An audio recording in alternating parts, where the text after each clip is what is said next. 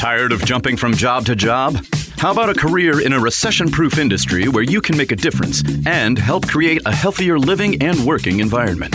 The pest management industry gives you the opportunity to work with more independence. OPC Pest Services will give you a chance to grow with advancement. Come be a part of our team at OPC Pest Services. Apply online at opcpest.com/careers. That's opcpest.com/careers. Keep playing. Keep working. Keep going. And keep moving with the exceptional orthopedic care at Baptist Health. With an experienced team and a full line of advanced services and procedures, it's no wonder most people choose Baptist to help them keep on. Keeping on. Visit baptisthealth.com/ortho to find a Baptist Health provider. Time now for the Sunday Morning Hangover with Nick Curran and Phil Baker on your number one spot for sports in Louisville, ESPN 680 and 105.7.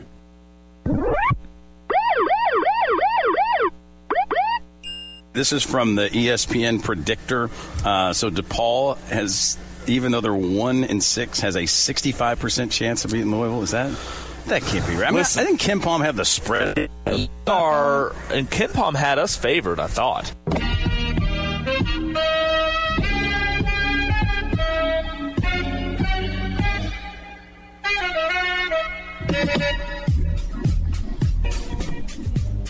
Well, unfortunately, that was right.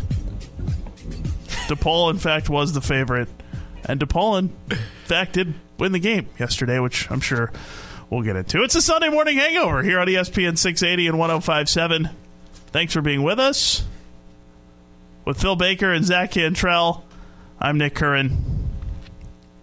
Before we really jump in, by the way, U of L women's basketball in action today, 2 o'clock at the KFC Yum Center. Cards and the Cats, big game. Come on out. Should be a fun one. Part of the upper level is open. Tickets available. Get them at the door. If you haven't, you can buy them, of course, online right now. Love to see you out there. I think it's going to be a good crowd. 10, 11-ish thousand people. Stop by and see George Timmering at Beardo's beforehand and after the game. If you want to watch some of the NFL games after. Before and after. Yeah, that's right. The spot. But no, look, I think we're all in agreement that this fan base is very hungry for some good basketball. Yeah, and the Cards and the Louisville women's basketball team should help appease that appetite a little bit. Cards have gotten off to a good start, 8-1 on the year. Kentucky has really struggled with injuries. The Cats are 4-6. They've had a lot of injury issues. They have Asia Petty inside, who's been spectacular. Maddie Shear's been out in concussion protocol. Not sure if she'll be back. She got a nice NIL deal I saw yesterday, but she maybe will be back. We'll see.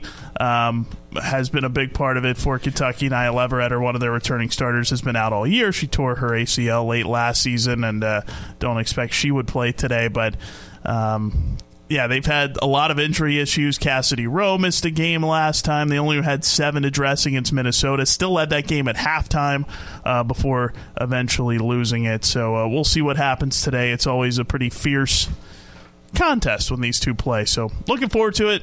Make it down to the Yum Center. Makes you really appreciate Jeff Walls and what he's built with that program, going to the Elite Eight every year. And this is one day that we don't back the blue around here. Am I right? Okay. Wow, you've been sitting on that one for a while. Maybe you had that one over. I was reading the promo sheet. I was like, was he trying to make it? There it is. More at 12:05. Yes, wear your red if you're a U of L fan down at the Yum Center today. It's a red out. And if you can't make it down, we'll be over on 93.9 The Ville starting at 1:30. Courtney Walton and me. So should be fun. Always is. Always a great crowd. Always an electric atmosphere and a lot of energy, and should be the same today. Looking forward to that one. So wanted to get that in there. Hopefully folks can make it down. Before the venom and poison begins spewing in on the text line, yes, you wanted to get the feel-good stuff out of the way. And I'm sure, look, I mean, you're the play-by-play guy for Louisville women's basketball. You want to get a good crowd out there, and you can listen to it on 93.9 or the ESPN Global app. So, no, I appreciate Why not do both? Yes. Or you could do both. Go to the game, listen to Nick on 93.9. Certainly, both worlds. Certainly welcome to do that also. We would love... that makes me think of Billy Reed. I miss Billy. I do, too. dude, it's just he just had the Beats by Dre. Actually, it was the old man Beats by Dre with actually like the antenna and whatnot in there. But he wore was him in out. You would see him at Louisville Slugger Field wearing it. I loved it. Yes. We're the old men now with the AirPods. So we just do that now. I know you're probably not going to venture into that AirPod world. But no. Me? Is it just me? It's just you. Yeah, it's just me. Sorry. Yeah, no, don't do that. But I do prefer, if I'm going to listen to a game on the radio while I'm at the game, to have it over the air, because then it's instantaneous. There's no delay. I streaming, there's a delay. So I'm Team Billy on that. I always respected having like the antenna, because careful, the South End will be getting upset at you for that one. Well, I don't endorse everything he said. I'm just saying that I was a big fan of. I like the radio, taking the actual radio to games. Retweets don't equal endorsements. I right? can't believe that's a story where Big Dom, you saw the Eagles sideline guy last week. Yes. He's banned from the game. He's not allowed to be on the sideline tonight. After get back coach. It's a bad day for the get back coaches. He got a little too involved. He got a little too involved. By the way, I got to put this out there, because I think Louisville Twitter took it and ran with it.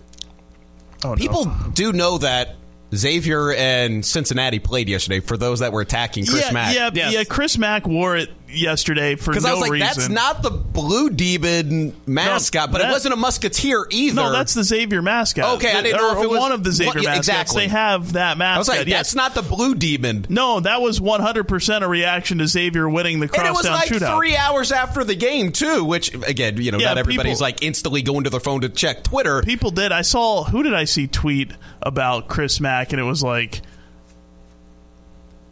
hey, come on, show some class or something. And I was like, I don't think. Crosstown shootout, boys. Pretty sure that had nothing to do with. Oh, boy. That's where we are, though, in terms of, I guess we'll start there. Louisville men's basketball heading up to... By the way, nice bounce-back win for Kentucky, which maybe we'll talk about today. We have some sound. They struggled at times with some of the back doors that they had going with the pin offense. Sneaky fun to watch. You can see why they beat Villanova earlier. That's a good team, Penn. Yeah, it is. I wish that game was played at the Palestra, by the way, instead of the Wells Fargo. Yeah, but I'm a stadium snob. Yeah, I'm with you on that. It was a Kentucky home game at the Wells Fargo. They weren't going to play it. It was the DJ Wagner, Aaron Bradshaw Invitational. It's like, hey, you come here, you commit here, we'll get a game over there. And hey, we'll be able to get Tyrese Maxey out too, which is fun. Yeah, how about that? Yes, we got some Cal sound. Here's a quick show rundown. Jeff Brom spoke Friday, previewing the Holiday Bowl. We'll play a little bit of sound of that. Mark Stoops looked like he was being held. We play any sound for that. Yes, we'll be playing some sound maybe for Mark Stoops being held hostage previewing the Gator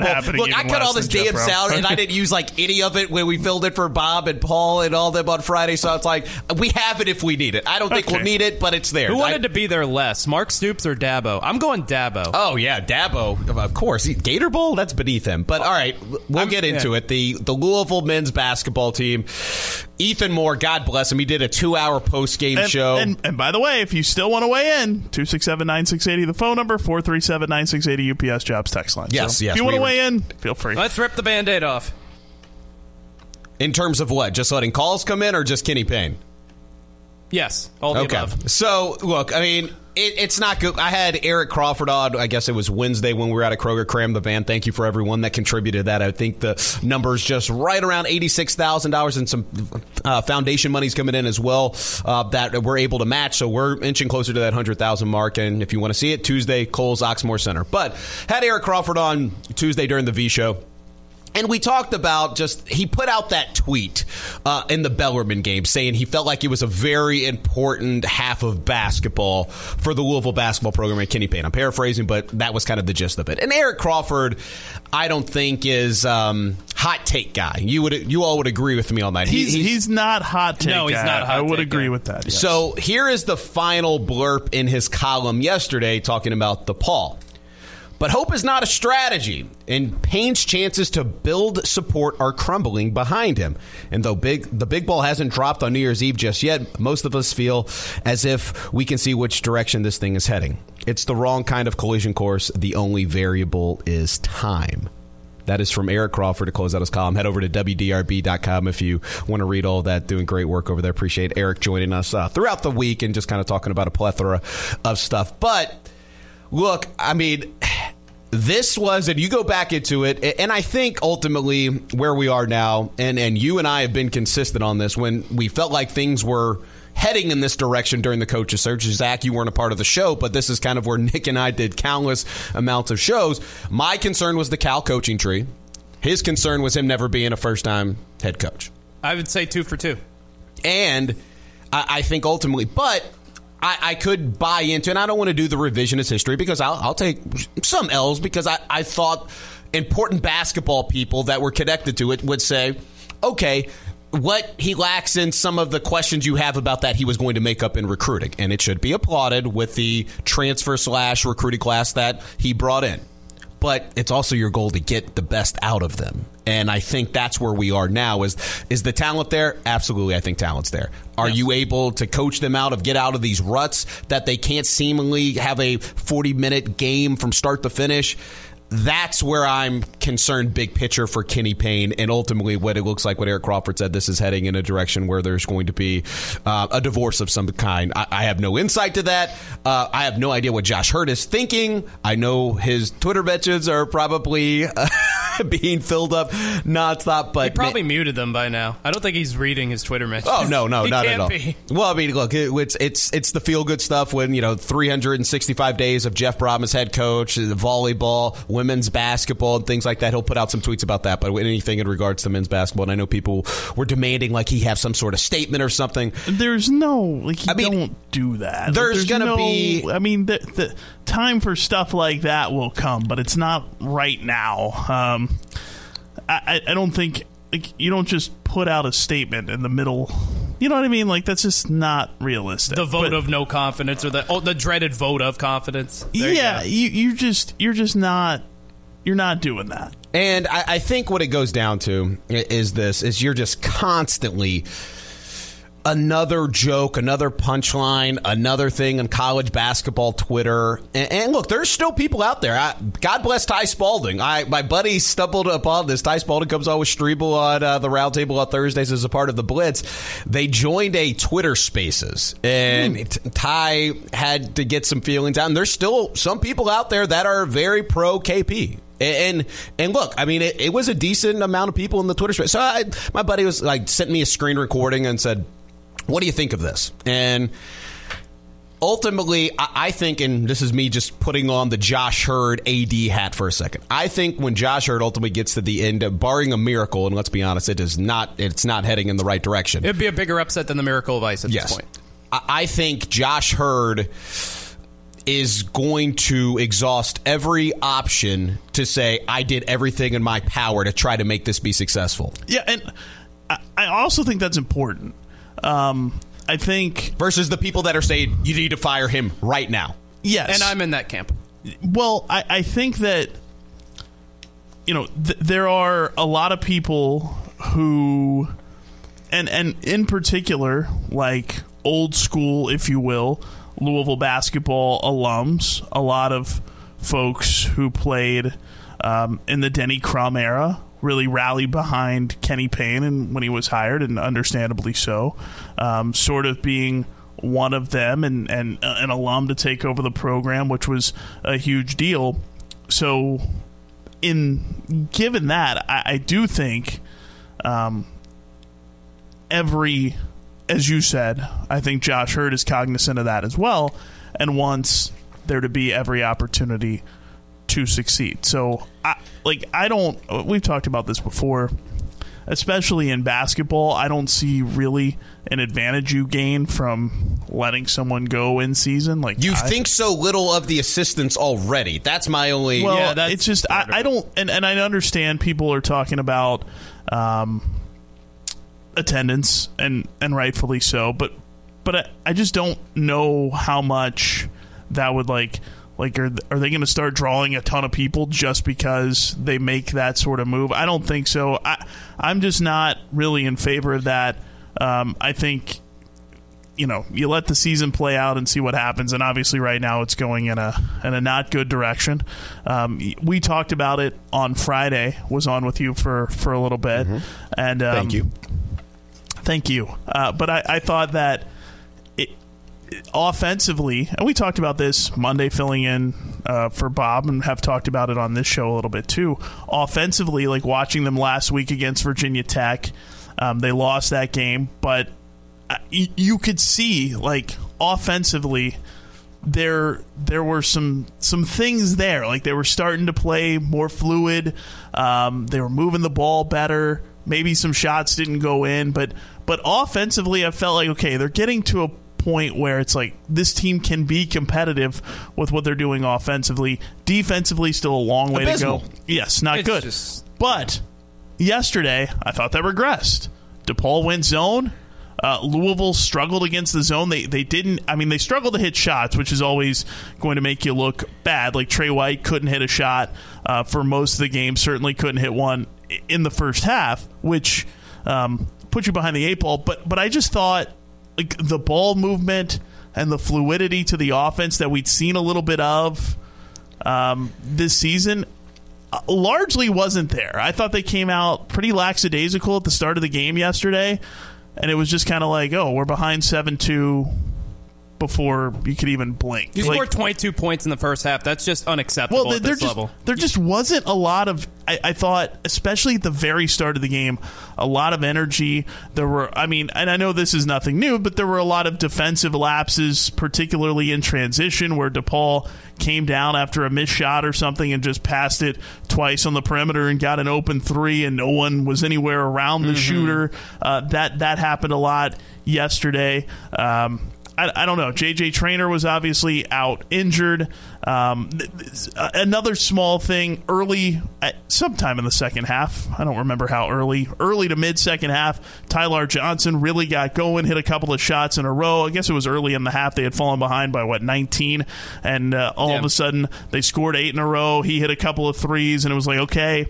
And then it was like, they didn't get a shot for him for forever. You've got to get him another shot. He just knocked down 2 in a row. You've got to get him a shot. You got to feed him. Somebody's got to know to get him a shot. And then that didn't happen. And it's just, I don't know. It obviously, I thought offensively they were starting to look like, okay, this is a team that with what they're doing on offense, they can be competitive. Obviously, defense has been really bad.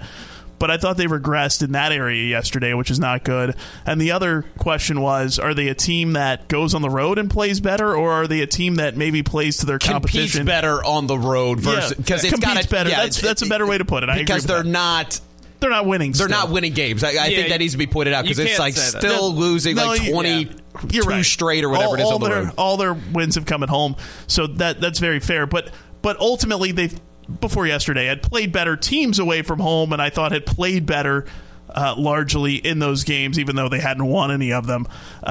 Yesterday, I think they're a team that sort of plays to their competition. Like, I don't think it's a being away from home versus at home thing, because DePaul, probably not one of the 3 or 4 best teams they've played this year. And they did not play particularly well against them yesterday. So it does seem to be a team that plays a little bit to its competition, which obviously when you're coming off a season where you won 4 games and where you've struggled this year, that can't happen. I just go back to me what's happened. I just go back to the fact that A&M put up 62 in the first half against DePaul on Wednesday night. Yeah, that was 62. They were walking into open threes. It was someone tweeted it. I don't remember who it was. Would have to go back and try to find it. But they gave up 2.1 points per possession to Texas A&M. Yes. And the person who tweeted it said, which is worse than if you just didn't have anybody on the floor. Yes, that's what they said. Literally, if you just didn't have anyone on the floor, you would give up less points per possession, which is crazy. So that's how bad they were earlier in the week. That's a game that Louisville needed to flex some offensive muscle, and the fact that they just did not do that is disheartening. And you had a chance to have a 3-game winning streak going into Kentucky where you felt kind of decent about things. You're 7-5. You're not going to win the Kentucky game, but at least you get a little positive momentum going into that game. And it would have been 7-4, right? 7-4. Yeah, so they would have been 7-5 after Kentucky. Right. That's right. So you have some positive momentum going into that game, and now it's just Groundhog Day all over again. And look, you just can't assume any win against any team with the way that they're playing right now. And it's going to look very bad on December 21st when the Yum Center has 3/4 of the arena is blue. God bless Ethan Moore going on his annual walk during that. That's because right. I worry don't about even it. know if he's going to have to worry about going for a walk this year. Well, so I have. We all have a decent. I mean, everyone knows. We all know how it's No, gonna the only go. way it's not is like if Cal's like, I want to save my friend's job. Yeah, if he doesn't want to embarrass him. I do think this sounds really stupid, but I kind of think Louisville's going to play pretty well in that game because that's been the MO. The teams that are the best, they play the best against. God bless you, man. I mean, look, I don't know. I don't think they're going to win. I'm not saying that, but I think they might come out and compete better than we're expecting. But you really worry about the Arkansas State and Pepperdine games before that because the MO has been also against teams like that. They don't compete as well, so that's. Why don't they ever come out with a sense of urgency? I never understand at the beginning of the game. They just look like they thought the game begins a half hour later than it does. They never come out with any urgency. The shot selection's terrible. It seems it takes them 10, 15 minutes of actual game time for them to realize that there's a basketball game going on. I don't understand it. That's and Paul and I talked about this a little bit on Friday. Paul said the same thing. It said I asked him what did he want to see from the game against an inferior opponent. And he said, maybe not, because DePaul was favored by a point and a half. I mean, yeah, inferior program, I should say. Okay. Like, I mean, I know that's tough that's a tough pill to swallow when you're talking about DePaul and the Louisville basketball. That shocked me to see that DePaul was a favorite. I was shocked to see that. Yeah. It should. Like, it's one thing, like, it's no disrespect to Scotty D and Billerman and obviously what he's built over there, but then, the Chattanoogas of the world, Kentucky Wesleyan, like, there's the red flags have been there. And again, I don't want to do this revisionist history of like, certain people said, I told you so. But I think I want to look at this story in three different silos. You have what happened prior to him getting the job, and there was obviously a contingency of former players and prominent individuals that wanted this to happen, okay? And you can look at that and say, what is the status of the relationship with the program going to be if you do move on? This is I always talk about the analysis that Josh Hurd has to figure out if he is in fact going to give, move on from Kenny Payne or give him a third year, which I think we're all... Man, I don't know. I don't even want to go out on a limb and say like he is or isn't because you haven't heard anything from it. And then there's another silo in which it's just the play and just how bad it is. And then you thought with Kenny Payne being the top tier recruiter that you were going to get again transfer portal recruits, had a decent class getting in, top 7-ish if you combine the transfer portal, Sky Clark and Trey White. But then you hear a narrative that's out there. This is right in my wheelhouse of, they got to be a Nike school in order to get that. I saw this circulating it on Twitter. Let me just give you, who the number 2 player in the country went to over the weekend? Played for your Bulls. Rutgers. Number 2 and 3. Rutgers. Ron Harper's kid. Yeah. That's integral part of the, MJ's Bulls. I know a big fan of a young Nick Kern. But Rutgers, an Adidas school.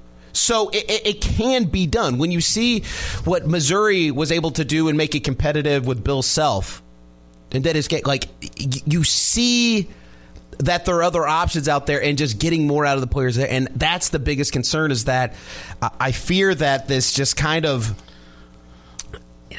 they're taking an image of the coach. Like when people say he's like not fiery on the sidelines and things like that, I think that stuff's kind of contagious. I don't want to play body language expert. I did 2 games. He gets feisty. I'm with you. I don't buy that. Like, when Caleb Glenn got pushed out of bounds, I did send that screenshot of that of him just like yelling at the referee and Caleb Glenn during that game. I was like, to my buddy who's just the body language expert on KP. I was like, is this animated enough for you? Listen, what about the whole laughing after the game? Is that just like some people deal with things different ways? Like, is he laughing because he knows he can't cry, or is he laughing because he doesn't care? Which is it? I don't think he doesn't care. Like, then he's laughing because he can't cry. Yeah, maybe. I understand people get fired up about that too, and it might be good to be cognizant of that on his side. But I also think that, like, just big picture on the way the team has been constructed the last couple of years. Last year, they just kind of went with what they had. Didn't really bring in anybody. These are his guys. No, this year, outside of Mike James, which he had JJ Traynor, and this year they had a really good recruiting class by all accounts. But I think like Kenny Payne's idea and mold for how to do this is similar to John Calipari's, I think, which is to try to I think Cal's is to try to figure out the inefficiency in the system and go after it and exploit it. And he was great with the one and dones and has obviously made a great run of that at Kentucky. And they're back to sort of that this year after a few years of bringing in more veteran transfers. But I think Kenny Payne is sort of cut from the same cloth, going after those guys who are going to be around for a year or two and then move on, theoretically. But I think to some degree, college basketball has kind of passed that by a little bit because it's become all about, obviously, the transfer portal and maybe guys who played a year or two somewhere else who you're bringing in to play in your system now. We saw it, obviously, with Jerome Tang last year at Kansas State. We've seen it. Chris Beard made it work at Texas Tech a few years ago.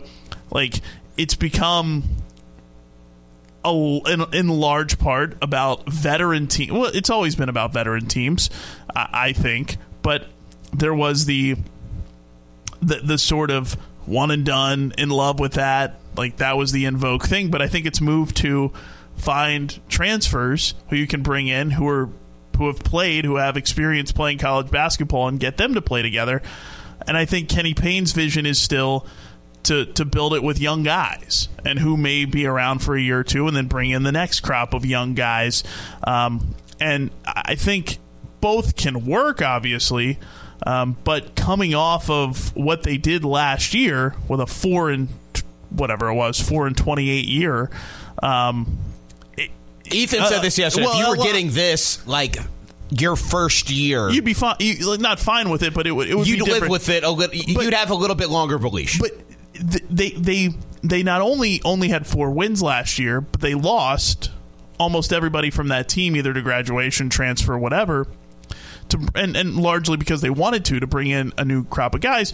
But now they're trying to rebuild with a very young core, because even White and Sky Clark have only played a year and in some cases limited a little bit. So I think, it's like the worst of both worlds. Like 4 wins last year with an experienced roster that wasn't your guys, but now this year turned over the roster, by all accounts got more talented. The recruiting analysts loved it, the number 6 rated recruiting class or whatever it was. But you're obviously going to take some lumps when you're a young team. This is more lumps than they should take, no doubt. But, so you didn't give yourself any sort of leeway because you went from a more experienced group, but it was so bad, to now a really young group that is, you could hit lightning in a bottle, kind of like Kentucky, and have it click right away, but it might take some time, and but you don't have time. And that's kind of, to and me, I don't know if he doesn't sense that, or if I don't know. It's a weird question. Yes. That's something where it's just like, I'm good. I have the support of this. By the way, some breaking news: Bruce Feldman tweeting out, "Great get for Louisville. Harvard defensive tackle, great name by the way. Thor Griffin commits to U of L. What a great name. Was the number 8 on the freaks list. Zach, I want to know about your top 10 freak list by the end of the show. Is a super strong and explosive, great burst. Boy, that could mean so many different things. Is he going to bring the list. hammer? The 6'2", 320-pounder benches 225, 45 times and ran at 4.95 40. More here. So we need some sounders for like the transfer portal and things like that. Kid's from Harvard, so got a brain on him. But it's Thor Griffin, not the Thor that Trinity that you don't know about. The Zach, we'll have to tell you. I know about the Thor that holds the hammer. I'm talking about the Trinity Shamrock. The first time Jeff Robb didn't come here. Situation with that. That's from my tell-all book. That do you remember that? That was when are you releasing that tell-all book? Yeah, maybe in 2035. We'll see how they pay for the kids' tuition. Yeah. 267-9680 is the phone number. 437-9680. UPS Jobs text line. If you want to interact with us on Twitter, it's at ESPN 680. He's Nick Kern 35. He's your boy ZC. I am Phil __ Baker. Let me knock out a couple pieces of text, and I want to play this CL Brown clip. He asked Kenny a question about kind of what you guys just said. It's like, how does it feel like you guys take 2 steps forward and then 3 steps back on any sort of progress? So I thought that was a good question for that, but let me knock out some text.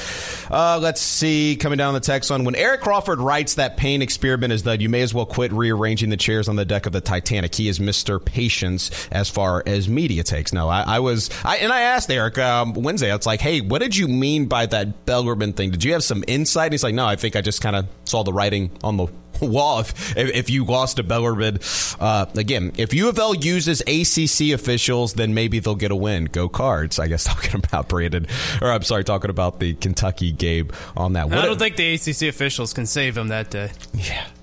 They're going to need to just outright rig the game. What if the big conspiracy is he came into Louisville on purpose to make them worse? I mean, guys, like...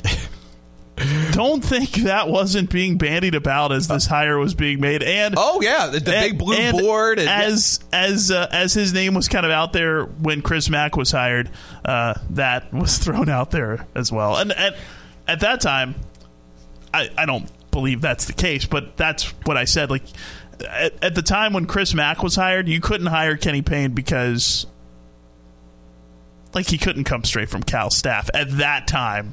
To hear with everything that was going on. The big blue board, Papa John's, all that stuff. Let me ask, C.L. Brown asked this question about the taking 2 steps forward and 3 steps back. Here's what Kenny Payne had to say about that yesterday at the press conference in Chicago. I think if it's loading, here it is. Very disappointing. I can tell you that we work on the zone every day for 20 minutes to start practice, and the ball is zipping around, and we get good shots, and we make them, and we get the ball in gaps, and we drive it, and we do it confidently to where when the team plays a zone, I'm expecting to see the same thing. But also, more than just a zone, the mentality of no matter what somebody throws at us, we have to handle. The mentality of I'm playing for Louisville. I'm not playing for myself. Not just one player, multiple players. That's probably the most disappointing, and that's on both ends of the floor. So still really not answered CL's question on that. It just... Still just throwing players under the bus drives me up a freaking wall. Well, they take some accountability. Quit blaming your players for everything. Yeah, obviously. I think there is something obviously lost in translation from practice where evidently they're moving the ball and doing some good things against the zone to what we saw yesterday, and don't know what that is, but there's something that's not carrying over, and hopefully they can figure it out, because so far not. And in a couple of years that obviously have been rough, yesterday feels like a low point, is saying a lot. Let me get one more. I think this is the other CL Brown question. What does building momentum look like for you? Here's what Kenny Payne had. Longer question, but here's what he had to say about that yesterday. What does building momentum look like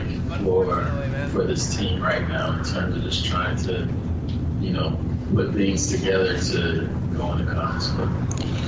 I think the first thing is competing for longer periods of time, competing together, not just in spurts. Don't get down 22 and then go on a 10-0 run.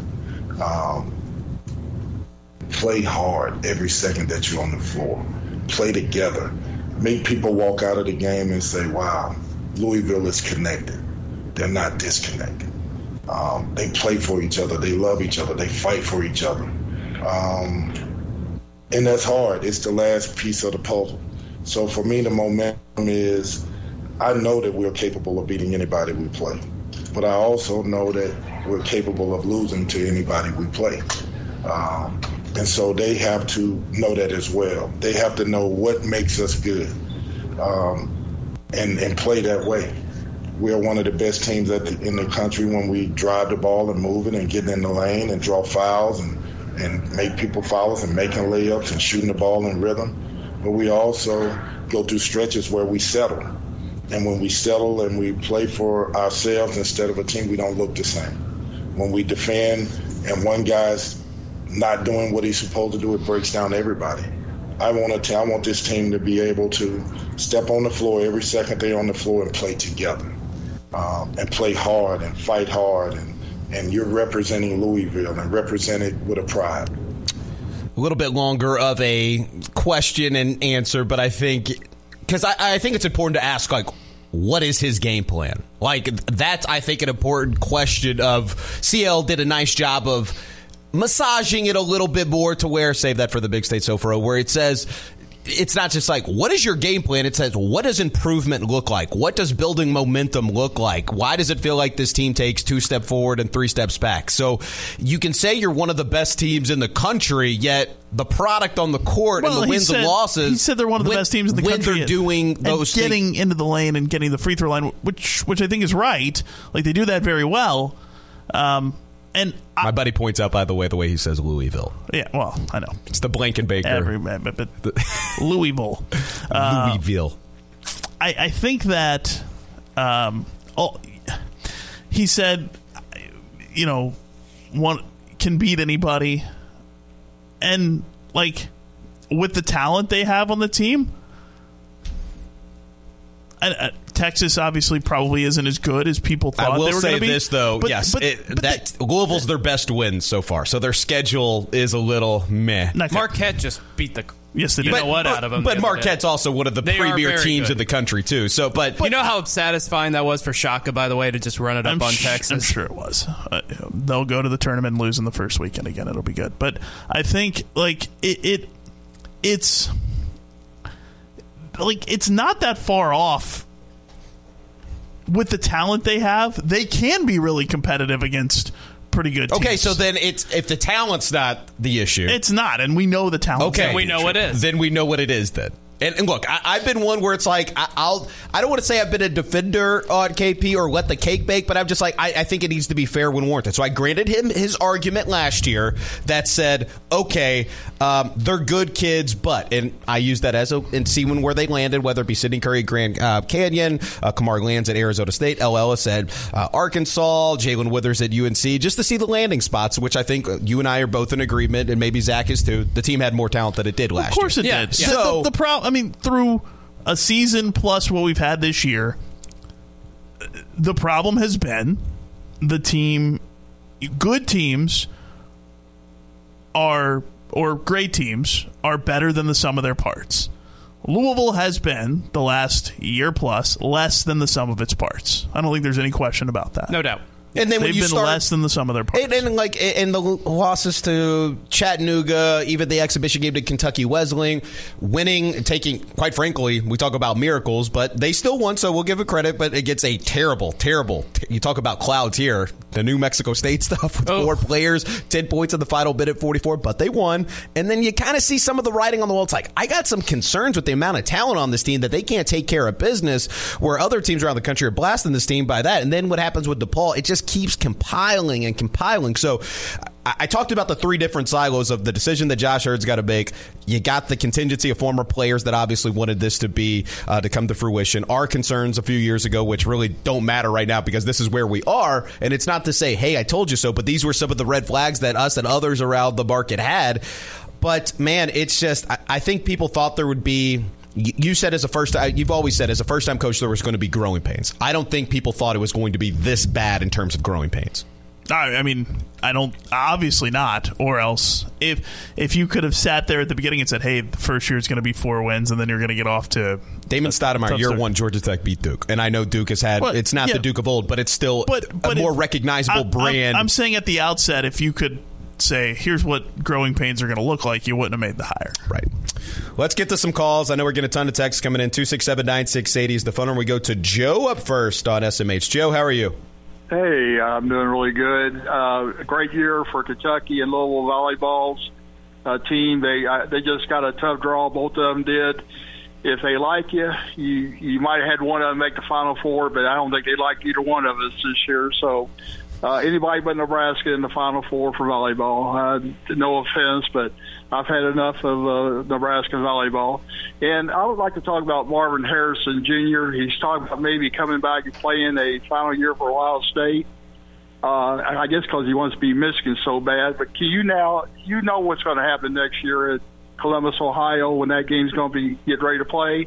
It's going to be a blizzard. It's going to be the quarterback from Ohio State won't even be able to see Marvin Harrison out there on the sideline to throw him the ball. So Marvin Harrison, do yourself a favor. Don't get over about not beating Michigan and just go pro and make yourself happy. Thanks a lot. Goodbye. Thanks, Joe. Zach? Marvin Harrison Jr., as much as I'd like for him to come back, he would be certifiably insane to come back unless the NIL money is just $20, $25 million that's been thrown out there. Unless it's something like that. Marvin Harrison is a top 5 pick. He's going to be the best receiver in the NFL within 2 or 3 years. He needs to go pro. Like, I want him back, but he would be absolutely crazy to come back. His family's got some money. Yeah, I've heard his dad's doing okay for himself. 267-9680, the phone number. James up next here on ESPN 680 and 105.7. What's up, James? Morning, fellas. What's up, man? Morning. Thank y'all. Thank you. First thing, thank y'all for doing what you do. Appreciate y'all, man. But I got a question. There's no way he's got a job. There's no way he still got his job this morning. You all got to tell me. Y'all just holding back on me. No, look, man. I think it's and I know how you feel. I know how you feel about KP, but I think, look, man. No way. Josh Hurd has been radio silent on this, and that could be one of two things. He needs to be on Diener Monday morning. He needs to be on Diener Monday morning. I'm serious. Now, look, I'm serious. I know y'all are chuckling and stuff, but this is serious. This is so beyond. It's like a Twilight Zone. I'm serious. This is so beyond anything that's chuckable, laughable. What has happened the last 2 years of my basketball program, I don't even have words for it. That's how bad it is. Other than I know that my basketball coach that's currently coaching my team couldn't win the King of the Bluegrass next week. That's a fact. I don't think he could actually even get to the finals of the 7th region in March of this year. With the players he's got on his team, I don't think he could beat a high school team. And that's pathetic. The man told me that he doesn't like shooters. That's what he just said last month, and he's got a team that he don't have one 3-point shooter on the damn team. He literally told me for 2 years that we're going to play positionless basketball. You all, and the people that called for this, for the Rick Bozick, the bozo, the clown that called for this, I'm blaming you. He gave him a C+ in his latest article. Or a C, sorry. Hang on, I'm sorry. No, I mean, for Bozick and Seth Greenberg, ESPN, Game Day, all you fools that said this dude was the coach, your credibility's gone. Any player, former player that's put on that the Louisville basketball jersey that's back in this crap, don't come back. We don't need you. You're not welcome here anymore. See, that's what they told me 2 years ago when I said this was a bad hire. How are you going to hire somebody for the University of Louisville basketball program that's never even been a head coach before? And they told me I didn't know basketball. And they said I was stupid and that I needed to shut up. And if I didn't want to come to the games, to not come. Well, how's that working out this morning, fellas? How's that working out? So all you so-called basketball geniuses, you owe a lot of people an apology.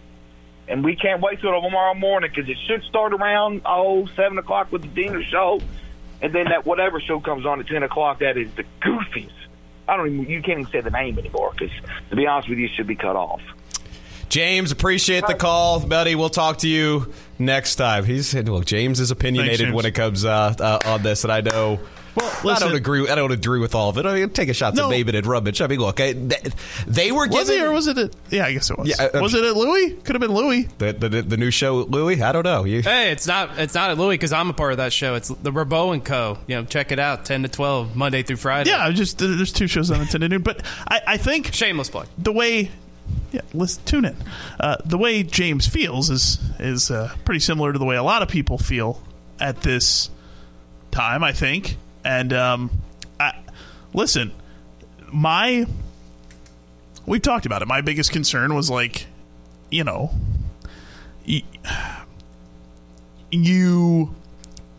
going to make the hire, and it's a job that's, in my opinion, certainly one of the crown jewels of college basketball. And would Kentucky or Kansas or insert team here, would they hire someone that's never been a head coach before? And I know the crutch there was a complicated situation here from that. However, the caveat was you could go, optically, in a society where you just live on the bottom line. People, you could grant the argument of, Chris. It was a Chris Mack concern. Kentucky was a complicated situation when they hired John Calipari. Not probably at the caliber of this. It was pretty complicated with Billy Gillespie there. It was pretty complicated. It wasn't this. Look, and you can look at Arizona's the number one team in the country right now, and they had way more sanctions than Louisville had. It's true. So, I'm not trying to defend it, but they hired someone that had never been a head coach before, and it's worked. So it can work. And that was a trend, I think. Also, Michigan had hired Juwan Howard. Vandy had hired Jerry Stackhouse. It was the trendy thing, and I know people point to the Hubert Davis and the John Shires of the world, but it was within the system. Arizona Tommy Lloyd was... Loving Tom. You know how I feel about Tommy Lloyd. It's my guy. Yeah. That's my guy. But I think ultimately it comes down to this, is that... and he brought it up in his press conference, his introductory press conference, so talking about the Phil Knight component of why he didn't take the Mississippi State job. And everyone alluded to that because they were an Adidas school. And now I see narratives out there that you need to be an Adidas or a Nike school in order for him to be successful. I think that's the most as I'm pointing to the checks. I'm checks over stripes guy over here. But we know. It's just such an asset, I think, because it's just business, guys. They get so much money. You mean to tell me they're going to rip up this contract in order to help just one program? Football seems to be doing okay. Women's basketball seems to be doing okay. Volleyball, not terrible. Baseball, it's just such a lazy argument. And also, the recruiting class they got this year. Justin Edwards, by the way, one of Nike's top guys. Who did he sign with? Anyone? New Balance. Yeah, but... NIL, baby. It's a brand new ballgame. Haley Van Lith, still signed with Adidas. Where is she at? A Nike school at LSU. But I think that also the other side of it that dispels that thought is the recruiting class they got this year. They have a really good recruiting class. They have a consensus top 10 recruiting class that they brought in. So they missed out on a DJ Wagner, obviously, but they still brought in a lot of really talented players in the eyes of people around the country. So they haven't struggled to recruit with being an Adidas school, I would say. They've recruited just fine. That's not the problem. I don't think the talent on the team is the problem. I didn't think we've done this ad nauseum. Last year had more talented players than to win 4 games. And let me just say this, and this is something that I am so passionate about because I think it kind of gets lumped into it. I know James took a shot at Bozich. He's a friend of the shows here at ESPN Louisville, and then other colleagues here talking about Seth Greenberg. When you hear national media, this is for every market in the country. This is something that's, admittedly, I'm a slow learner when it comes to this, but I've seen how the sausage is made, dare I say. You have to... They're regurgitating what they see on a hyper-local level from a national perspective. And I understand it was the convenient layup. Vegas put out stuff for the front runners for Kenny Payne was the front runner for this when you went to Bovada and things like that. But whenever national pundits are talking about this, they're regurgitating what they see on a in the fishbowl that is Louisville. So when Bozich was putting out articles of that, a lot of these things they value their opinion. So the Seth Greenbergs of the world, they're regurgitating what they see because they say this person has a finger on the pulse and boots on the ground, so they understand that. But then also I will say, regardless of what happens with this next time, and I think you and I were in agreement, Zach, you weren't a part of the show, but I know Patty Ice felt this way, Spencer felt this way, Jack Grossman felt this way. If it's not a sexy or trendy name, I understand the splash higher next time. Everyone wants to go to 0 to, an AI rendering of Billy Donovan, or a hologram. I could be like Tupac. That would be cool. But I think ultimately, if it's not a trendy or sexy name next time, maybe don't freak out. Well, yeah. I'm just saying, it could be something I know Steve Forbes got dunked on multiple times whenever he was brought up. He's like, or Chris Holtman. Yeah. Or Bruiser Flint, Bruiser Flint, too. Porter Moser. Why am I just saying Bruiser Flint? I had the Kentucky game on behind you. Sorry about that. But, it wasn't the bottom line. Yeah. You know what I mean? But it's just, if it does head in that direction, I would just caution folks, maybe just sit back and be like, okay, we tried it one way. Let's try it a different way. Well, I am. Well, I'm of two minds about that because I agree with you. You just have to get whoever you think is going to do the best job, and I think that's right whenever you're making a hire for one of these things. But I also think, like, if a change does happen, if things don't turn around and there is a change made, I do think you're going to have to make a hire, or it would help you a lot to make a hire that is going to inherently bring people into the building. And I don't know how many of those people there are left out there. Like, Rick Pitino was that, right? Like, when Rick Pitino got hired, he was someone that people were going to show up because he was the coach of the team. No doubt. I don't know, who fits that bill anymore.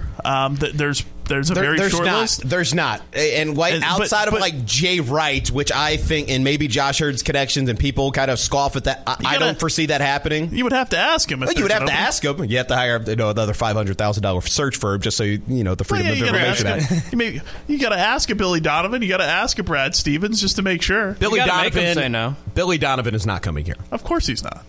Why would he? But if he did, first off, the day you escorted Rick Pitino out and let him go for that tree, maybe out of like one or two Rick assistants, I don't think you could get anybody from that tree. Billy Donovan's far enough away, maybe. No, trust me. On that one, I don't do the trust me thing a lot. Some folks would know that ain't happening. He's in the NBA. I think he's doing okay for himself. Do you like that? That's me with sources right there. Wow. Sauces? I don't know. Money's an interesting thing, but Mick Cronin would probably be. God, I can't believe we're doing this right now. Mick Cronin. We're not even middle of December. Trust me, Mick Cronin would be interested in the job. I give you some X on that. I trust your trusting because I agree with you on that as well. You think he's leaving UCLA to come here? Yes. Why? I think there's people that would be close enough to the program that would agree with that would happen. He's a Midwestern guy. True. You would like his brother. He's a follow on Twitter.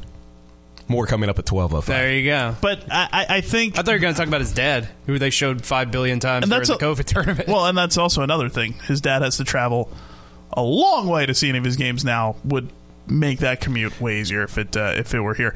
But that's one part of it. And then you mentioned the national media takes...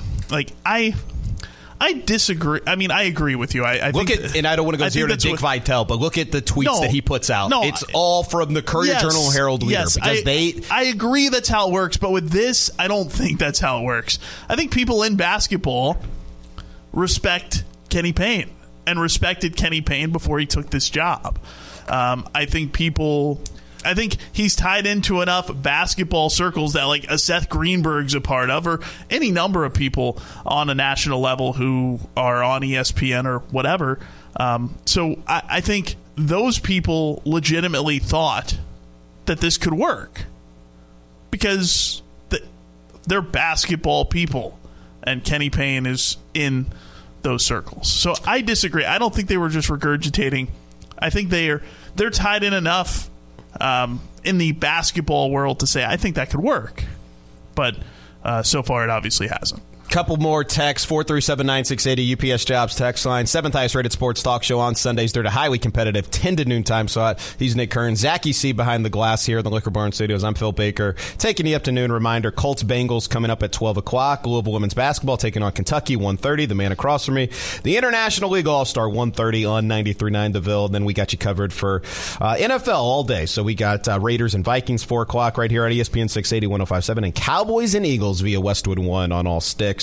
On your sports station if you're home for the NFL playoffs and the Super Bowl. 100% agree with James. Hurd should have a forced staff change and forced his employees to use NIL instead. Did nothing, so this is on him in the 10 a.m. show. Okay, so that's y'all just want us to dunk on our other colleagues. No, here. we're not doing damn that. It. And I'm not going to dunk on Josh Hurd either. I mean, obviously that would be a very stupid thing for me to do. But beyond that, I mean, you do have to go back to his situation when all this happened, too. He was an interim AD with, I mean, a large amount of influential people who wanted this to be the hire. I don't know, not that he didn't have a choice, because he probably had a choice, but in his spot, this was probably the smart way to go. And to get a job. Yeah, to get the permanent job. Yes. Like, I just don't understand people going after him on this, because there was just the way things were at the time during the search, given his position as an interim AD. I don't think you can fully judge him on this without being an interim. People don't give him credit for bringing in Jeff Brom, but he did. And if there is some sort of a change that ends up being made, we'll see. At some point, he'll obviously have the full-time gig and be the one to make the hire. And what I'm fascinated, and I know we're inching closer to the top of the hour, but what I'm fascinated to see is a couple things. Remember going back, let's get in the way back machine, okay? Remember the narrative that was coming out, whether it be, I think it was the Coaches Show, whenever Paul and Kenny were talking about Purvis Ellison and the relationship with the university. And Kenny, admittedly, like I told Paul right to his face on Friday, it says, when he's with you, Double D said this, Blake said this, everybody said it. It's almost like he sits on a therapy couch with Paul. Like he lets his hair down, what lack of hair he has, and he just goes on, and it's like, it's not a threatening environment for that. So he said, Purvis told me not to take the job. And then I go back to how long it kind of took in order for him to get hired. And I understand they had this search firm, and we'll never know the names that were out there. I know Jeff Greer, when he was still doing some stuff with Floyd Treat, said Greg Garr. I know they just got blasted by Arizona, but top 25 team with Wisconsin. And I think people just kind of scoffed at that name. But there was a lot of tentacles to the standpoint of, like, Kenny had to be convinced. Some of his really important, friends were telling him not to. And all I would say to that, it was great. It was unifying. I'm seeing that all the text on of Kenny Payne supposed to be the one to come back there when they did Louisville Live. I always want to say Louisville Sports Live. Louisville Live at Slugger Field. Purvis Ellison was there. It is the unifying thing. Now, I will say this, and I understand the transfer portal and the signing class was a top 7-ish, depending on what site you had there. But some of these people that we were essentially it was conveyed to us that Kenny Payne's relationships would be beneficial and get in these circles with that. It's not paying off. And that's... You can't knock... See... Who is he going after in the class? That's fine. Next year? I know, the DJ Wagner. I don't know. But I don't keep up with recruiting anyway. But 30,000 footer over here. I know. But I think, it's not fair to knock him. He has a top 7 class this year. It's not fair to knock his recruiting because that was good. That went really well. I don't think you can say it didn't go well. They brought in, you can argue maybe they needed a veteran point guard. That's what I thought. They needed to bring in a veteran point guard. That wouldn't have been, someone out of the freshman class. That would have been a transfer portal guy, a veteran point guard to be a steadying influence. I thought they needed that. We talked about that over the summer. But you can't knock what they brought in per se. They did do a good job with that. You have to give them credit there. But it just hasn't obviously translated into wins, and that's the problem. And I think something else to take it a step further, which is, yes, I'll grant you top 7 when it was the transfer portal and recruiting class that I've seen from 247. But ultimately what it goes back to is, let's say, and this caller, I forget the individual's name on the postgame show with Ethan yesterday. Great job by Ethan and Spencer. Coors Light postgame show. If you missed that, head over to the podcast center. Something that was fascinating to me, and this is something, and I know everybody wants to talk about the cost versus the analysis if you do keep him on versus not keeping him on. Let's get to the financial component. I don't claim to know any of the balances of the U of L athletic department and endowment, and especially not having the Orange Bowl now and things like that. It maybe balancing for that.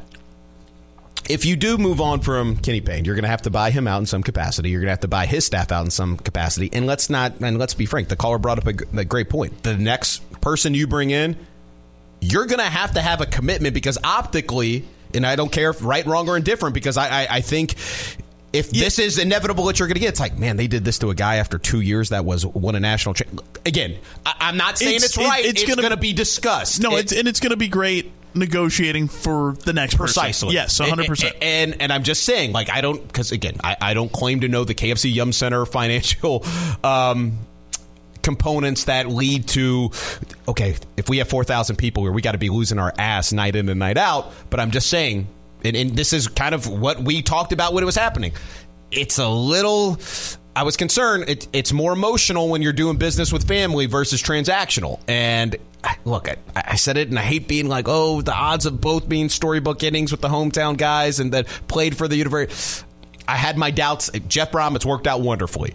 Kenny Payne has not. It's been actually the opposite end of the spectrum on it. So I think when it boils down to Josh Hurt is going to have look at the mirror and have to make a very difficult decision. Not saying like his wins and losses should tell you enough, like in my opinion.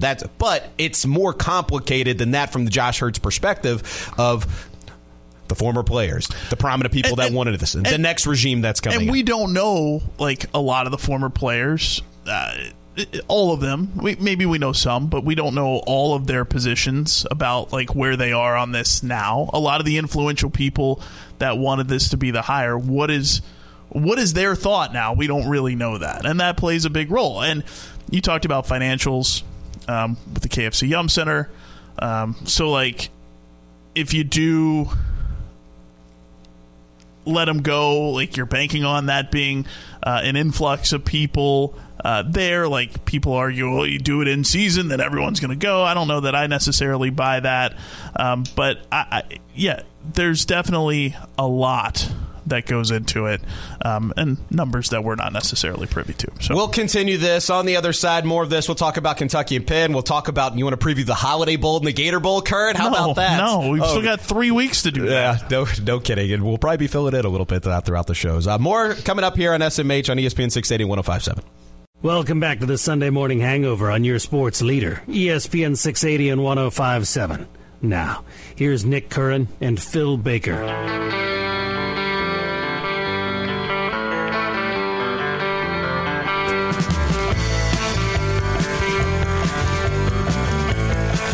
Hour number 2, Sunday Morning Hangover here on ESPN 680 1057.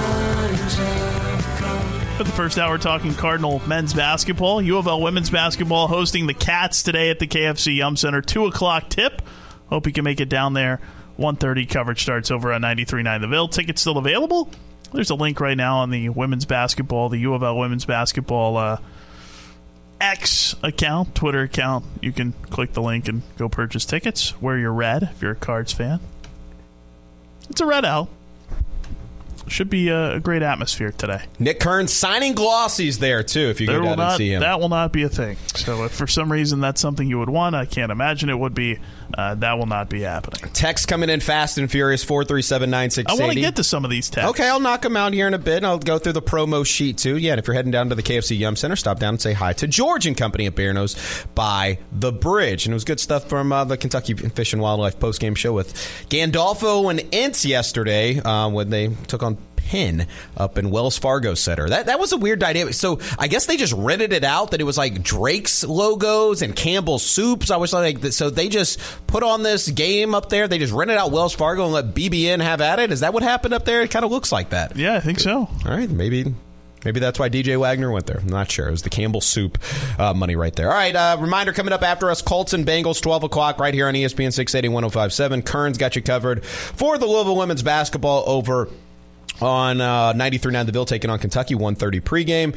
Raiders, Vikings, 4 o'clock, and then Cowboys and Eagles on all sticks via Westwood One on ESPN 680, 1057, and the ESPN Louisville app. 437-9680 is the UPS Jobs text line.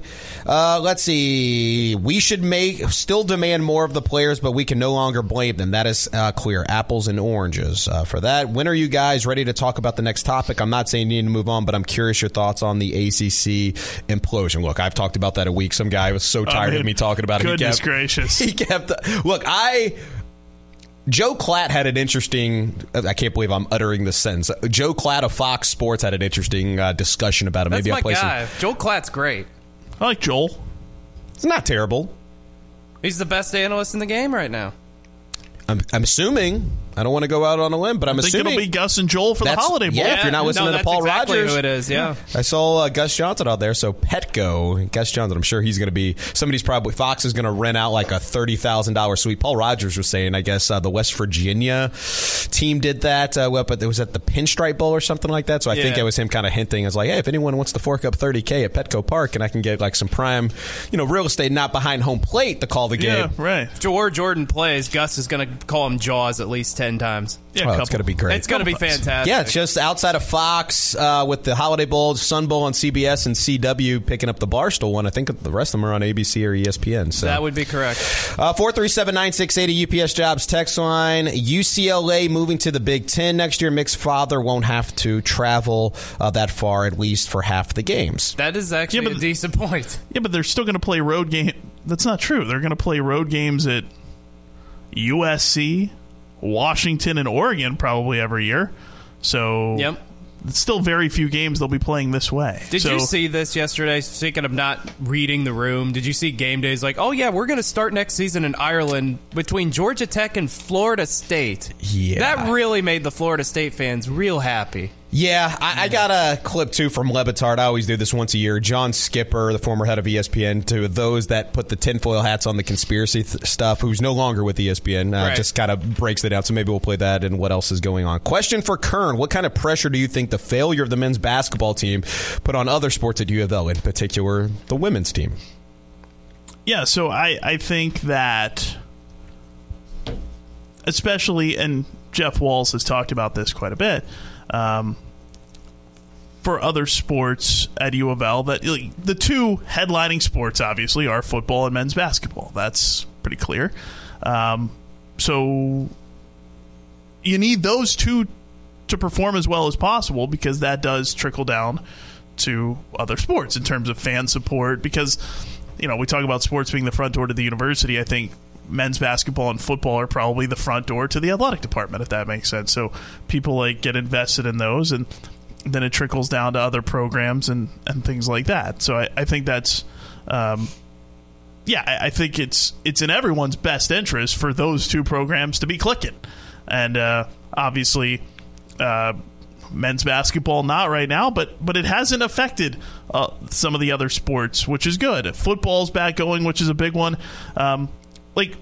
Let me just to answer this question. Here's a practical example. So when you're talking about women's basketball, a lot of other sports, you could be talking about field hockey. You could be. I think it might be this one over here. There's a TV with the volume slightly on in the background. But when you're talking women's basketball, field hockey, soccer, several of the Olympic sports, there's a lot more players in it for other things than to go play that sport professionally. They're playing while they're in college, but maybe are looking at getting an education, studying whatever they want to do, and then moving on to that afterwards.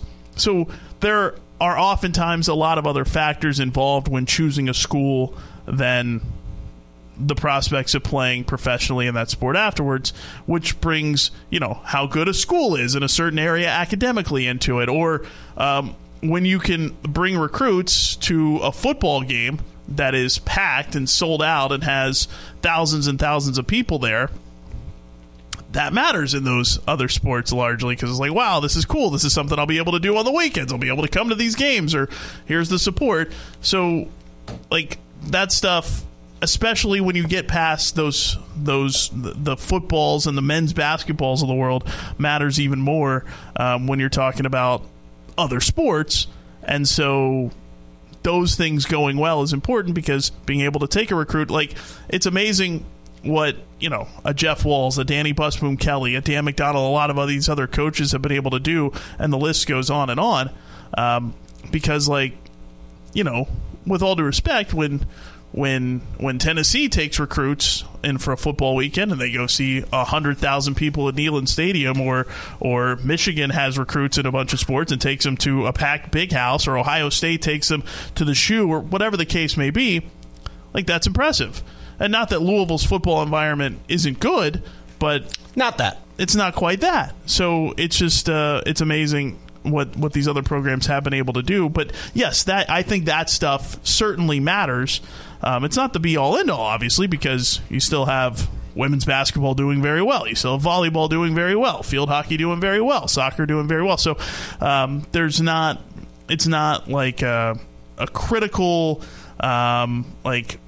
fatal thing to programs for men's basketball to not be going well. But I think it definitely helps when football and men's basketball are chugging along and being successful. Somebody put this in on the text line, and this is kind of a funny text, and I missed it earlier. The problem is they're playing against themselves in practice. Of course, the ball movement looks good. Have you seen them play defense? That's actually a good point. That's a great point. That's a really good point. By the texter. Yes. 437-9680, UPS Jobs text, a couple more, then we'll get to some calls. I think you can get tickets to the Arkansas State game for $3. Yes, that was a topic on the Coors Light postgame show yesterday with Ethan, and I know the fees go up a little bit more when you go on SeatGeek. Or Amanda and Mia will be there. We've got a doubleheader on Wednesday. You've got women's basketball at 4, Cards taking on Morehead State, and then the men against Arkansas State at 8 o'clock, taking in the doubleheader. Did you hear about the guy who had 2 tickets in his windshield to go to the Louisville game, and somebody broke in and left 2 more? Oh, boy. That's see. where we're at. I mean, I've heard that joke since I was 12 years old. You should talk about Kentucky winning a rugby championship over Louisville. Yeah, Kentucky did win a national rugby title over the University of Louisville. Congrats to the Cats. I don't know anything about rugby. It was like 43-20 or something like that? Yeah, 43-26 I think it was. I don't know the first thing about rugby except, you can actually you can tackle people, obviously, like professional football, except you can't go down with the ball. That's about all I know. Isn't Cronin's buyout like $15 million? All right, put it on my journalism hat. So the buyout would be $24 million through March 31st, 2023, $20 million through March 31st, 2024, $16 million through March 31st, 2025, $10 million through 2026, $6 million through 2027, and $2 million through March 2028. I saw a stat yesterday. It's probably my favorite stat. Jimbo's buyout, $77 million. Mm-hmm. That's just slightly above what Shohei Ohtani is going to make every year. Yeah, in a year. A year. What a contract. $70 million a year. Yeah.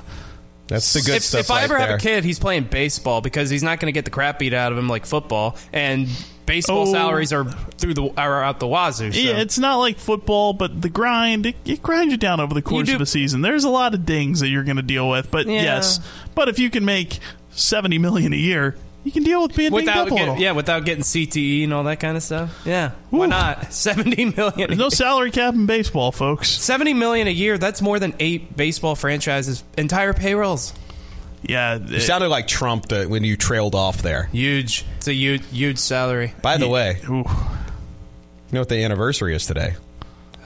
Got Lamar winning the Heisman. That's right. Yeah. God. Oh man. Whoa. Then you saw Rick Pitino in just the game day, the Smedium Lamar Jackson jersey, and then that's just when everything fell apart. That was the pinnacle. I think Ennis and Patty Ice got on stage at the game day set.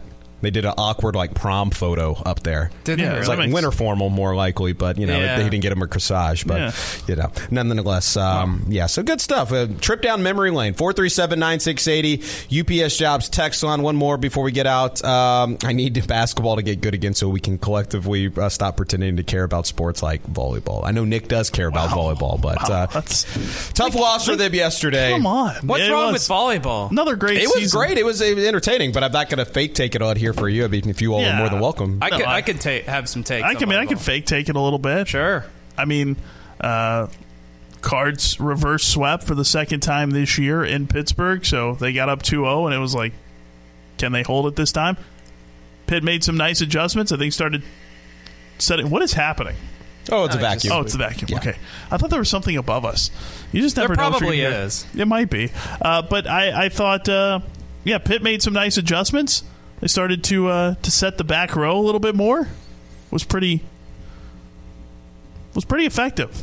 Better setting distribution in the last 3 sets, and Louisville just kind of unfortunately fell apart a little bit. But heck of a season. Way things are going. Should we just find a winter sport every week and just highlight that and use that sport as we're doing an hour with takes on that? We do that. We've got women's basketball. There we go. I just toss it over to you. I was just going to say random. Women's basketball is not random. No, it's not random. But I mean, there's a limited amount of sport. But we'll be the flagship women's basketball show. We already are. Yeah, you're doing this. I was going to say tough draw for the Cards volleyball wise too. They kind of got hosed in their draw.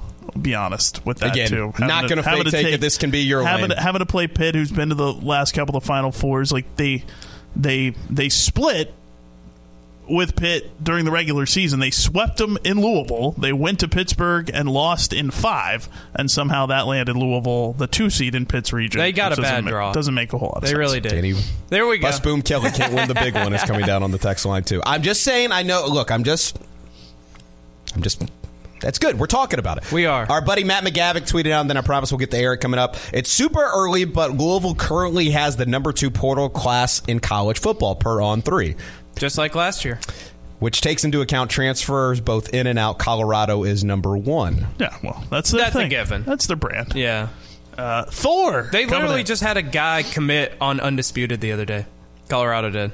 Again, I think Stephen A. said this, or I can't remember who said it, but if Deion Sanders was the FSU coach, they'd be in the playoffs. That's what they all say, yeah. Deion did say that, or Stephen A. said that. Deion also said without Alabama and Georgia, there is no real playoff. So Deion has taken some not-so-subtle shots at the Noles over the years. Like, they asked him earlier, like, oh, yeah, you went to Florida State. He's like, I'm not a Nole. I'm a Buff or Jacksonville State or whatever. That was kind of the experiment that I know a lot of people pointed to when Norvell was being hired, and it didn't start out so great for Norvell. It was rocky. It was a rocky first couple start. years were not good. Well, everyone was pointing to the Deion Sanders experiment. It was rocky behind the scenes a little bit, too. Like, there was... With the Taggart situation right before that, that was just a disaster. Well, there were reports of, like, locker room stuff, too, but he's done a hell of a job to turn it around, obviously, to what they are right now. Let's get to some calls. 267-9680 is the phone number. We go to Eric up next on SMH. Eric, how are you, buddy?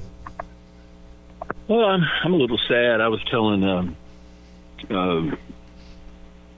I'm totally having Zach. No, I wanted him to say every other name. It's like Jack, Patty Ice, Spencer. Yeah. You know it's bad when you start rolling off names like that. But I was telling Zach, the women's volleyball, man, they really play tough. And I agree with you, Nick. I think they did get hosed in their seeding, but man, they were up 2 sets to love on Pitt, and they're having a good stretch, and Coach DBK is doing a great job, and that was a gut punch, though.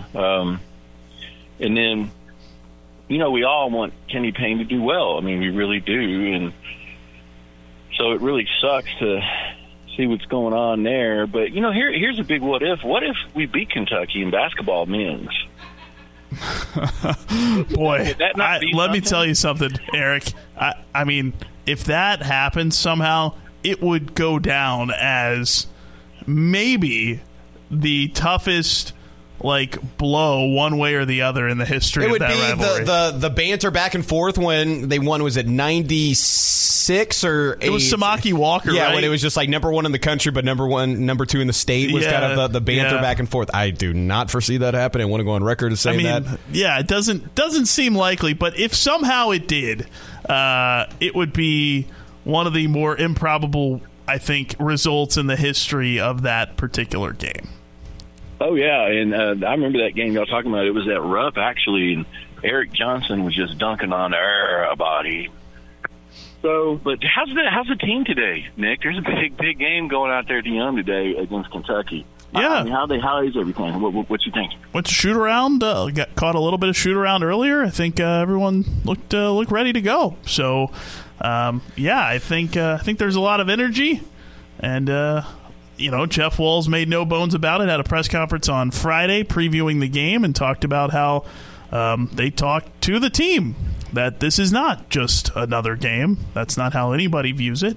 And so I think they're fired up, and it's going to be a great crowd, and they're ready to roll today. Well, Kentucky will be too. Go Cards, man. Go Cards. What was it, 7 in a row? Is that right?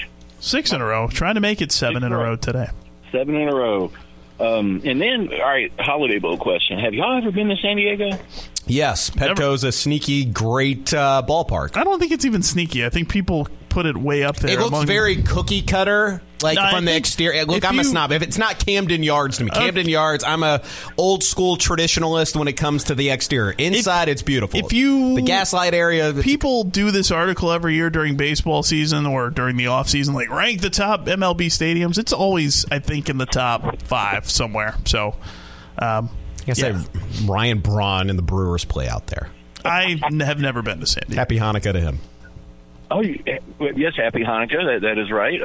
But so, Nick, you've never been? No, never been to San Diego. Now, do you like the beach and, just like fall weather year round? I'm looking at this guy. He's pasty as can be. No, I don't think he likes the beach. I'll have you know that I tan very well. I'm heavily Italian, so let's lay off the slander a little bit. But I think that the weather would be great. I'm not a big beach guy, no, but I do enjoy, the 70-ish degree temps. I could do that. I'll tell you what, San Diego has got to be my favorite city, y'all. And just because I'm a beach person, and it doesn't ever really get too hot out there. Like if it's in the mid 80s in the summer, people are freaking out. And it's a dry mid 80s. It's not, like 85 with dew point of 73 where you're miserable. I mean, in the winter, it might get into the mid to upper 50s for the coldest. But anyway, I'm looking forward to that. And I was telling Zach, I'm considering going. I'm looking, planning it out. But, man, if y'all ever do go out there, you have got to get an In-N-Out burger. That is the best burger. And I don't know. I think it's because everything is fresh. I think their whole motto and the whole thing, operating Mondi, whatever that is in Latin, is it's fresh. It's delivered that day. So I think it's those fresh onions and the tomato. And I got to tell y'all something else about San Diego. There's a nude beach there, y'all, right below Torrey Pines. Oh, boy. Oh, no. All right. Now we're talking, Eric. So that's why you're going out there. Maybe Colonel join you. You got maybe your companion pet or something with you. I already said I'm not a big beach guy. Well, I mean, you could go check out the scenes from Top Gun or something like that. I mean, it's like right below Torrey Pines. And if you ever do go, there are multiple ways to go, but if you go over by the glider port, because they've got that glider port right there by Torrey Pines where you can get in those little gliders, the steps going up or down and then back up, you need to be in good shape. I mean, it's not for the weary, for sure. Eric, as always, buddy, appreciate the call, man. Don't be a stranger. We'll talk to you next week. We'll get to maybe some Brahms sound coming up of him talking about the Holiday Bowl and maybe a little slippage at the end of the season. All right, guys, y'all have a great week. Thanks, Eric. That was good information for folks who may be headed out there. The nude beach? Yeah, just in general. Just an overview of the city of San Diego. Both. I'd be more interested in the In-N-Out burger, I think. I feel like Zach would try the nude beach just to, not necessarily do the nude route, but just say, we'll just check it out. Is that allowed? Can you do that? Is that part of the, what do you mean? Is there what do you mean, is it allowed? Like, can you just go out there not nude? I don't know how that works. You're a never nude? What, Tobias over there? Never nude? No, I feel like you would just go. There's a fine line of being like, are you a peeping Tom or are you a peeping Tom or you're just there for just to kind of get the vibes? It feels like they'd want to discourage that. I don't know. That's a nervous laugh from Zach, man. It sounds like he's all in on this. Nah, I wouldn't say all in. I'm not turning it down either, but I'm not all in. Okay. And there it is. Kind of like your marriage during football season. No, I have stronger thoughts on that. 267-9680 is the phone number. 437-9680 UPS Jobs text line. Let me get Double D actually sending me the picture of it. Was actually Dieter was in the picture as well. It was Dieter, Patty Ice, and Mark Guinness on the game day set. So that here, I'll show you. This was right before Ricky P and Idis and Patty Ice looking that is great. Patty Ice looking like a field producer Back there. In the day when game day went to ACC games and actually enjoyed it. Yeah, we should. I'm going to get to some of that sound coming up. This is the Clemson game day game. Oh, so was it the Florida State one? This is not the Florida State one. That was 17. The Clemson one. Yeah, okay, so maybe that I got was my Rick dates. Pitino's last great moment at Louisville. Yeah. When things were so much simpler. A simpler time. Yes, 267-9680 is the phone number. Let me get a couple texts. There's a good one right at the top. Okay, you read it. Or do you want me to read it? Texter says, didn't Blankenbaker do a nude beach? Oh, he did. That's right. I think today's Blank's birthday. Somebody texted. Happy birthday, potentially, Blank. Blank, happy birthday. Hopefully you're having the finest meat and cheeses. By the way, somebody out at, I think a friend of the station, Alan, brought out the finest meats and cheeses for Blankenbaker. Charcuterie? Yes. All right. Thor, we got Brad Pitt on the team? Yeah, no, that's... You gotta Thor Harvard. Griffith, a transfer offensive lineman from Harvard. If Louisville beats Kentucky, it would be so gratifying that Kenny's guaranteed at least another year. If Braum is going to get us a big boy O-lineman and defensive lineman, watch out college football playoff. That also coming down the text line. And U of L will beat UK basketball by 15 to 20 points. The women, that is. Kentucky's had a bad coach and can't recruit well enough to compete. If she gets the talent, she can't keep it. That is coming down from Steve on the text line. They have talent on their team. They've had a lot of injuries this year. Not 100% sure who's going to be able to play and who's not today. And no one can keep talent in college basketball. That's the nature of the transfer portal. That's just how it is. Let's see. 437-9680 is the UPS Jobs text line. Yeah, that's right. He did do it. Sweeney's listening to it right now. Sweeney just said he legit did it. He said Krubs did it on the nude beach. It was, someone else. Mike Lindsay. So they're getting Mike Lindsay. Man, cobwebs back here. I got all these nooks and crannies back here. That is right. That's been a bit out here for a while. That was a blind spot by me. So maybe Crumb's Revenge will join you out there. Well, I'm not going. Maybe he'll join Eric or Zach out there. He could be our correspondent. I'm not going out there. Eric can go. I want to go to San Diego. It's one of my places that I like. Whenever we're discussing where we might want to go on vacation or something, I always throw that out there. But it's a little Gaslight. It's a long flight. What is it? The Gaslight District? Am I making that up? That sounds about right. I don't know. I want to go out there though. I would love to. I know some people that live there. Sounds wonderful. Yeah, no, it's a nice little setup. Has anybody ever complained about living in San Diego? And you talk about the easiest job in the world, San Diego meteorologist, because they basically have the same looks like it's going to be sunny and 75 again tomorrow. Yeah.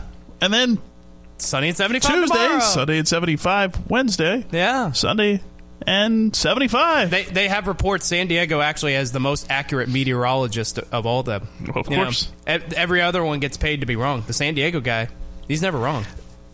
Do we want to play any more Kenny Payne clips? Or people upset if they get upset when they hear I'd them? rather listen to San Diego meteorologist. Okay, so yes, Ron Burgundy over there. Zachy C breaking that down. Stay classy, San Diego. But they got robbed. They should still have the Chargers. I'm standing up for the city of San Diego. You were just playing the most national hits today. Yeah. You're doing the Ohtani talks. You're just like... This. Yeah, you're all out on...